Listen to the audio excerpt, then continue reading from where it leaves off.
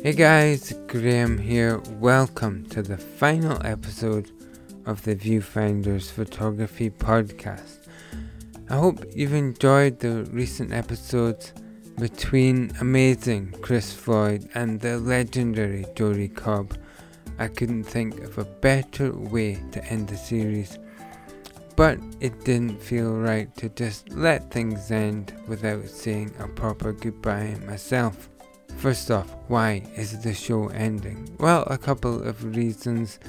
This past year I've got more and more busy with work and I just haven't had the time researching new guests, recording episodes, editing, and all the back end work that comes with each episode takes hours and I just can't get it done anymore.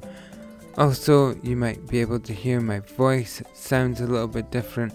I've had something going on this year that's affected my speech, and obviously that makes the whole thing a bit harder as well.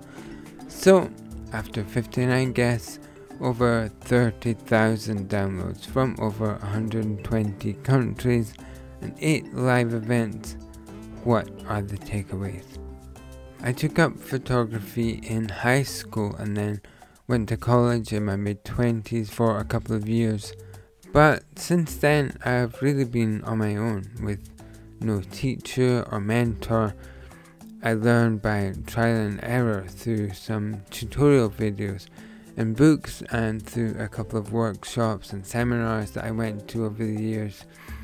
But I always knew that if I could spend time with other photographers who were further along than I was, that I could learn so much. But I never really had that chance to assist someone or come under someone's wing.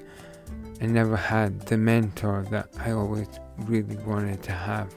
So during the pandemic lockdowns, I was itching for something to do, so I thought about starting a podcast. I knew that I wanted my show to be about more than just photography news and camera equipment. That didn't interest me at all. I wanted to get into the thoughts of great photographers and find out what makes them tick. Why do they take photographs the way they do? What happened in their journey to inform the choices they make, and what are they thinking when they have the camera in hand? I knew if I could do that I could have a different kind of mentorship that I could really benefit from, even at this stage in my career. I've learned so much from this experience. As a professional, if you spend time with people like Stefan Yan, probably the best car photographer in the world, or Karen Thomas, one of the best food photographers around, or Chris Floyd, one of the finest portrait photographers you'll ever find, you can't come away from those conversations unchanged. Other people like Mitty, Paul Sanders, Ulla Lohman, and Mark Wilson have impacted me on a more personal level, challenging me to live with more kindness and compassion.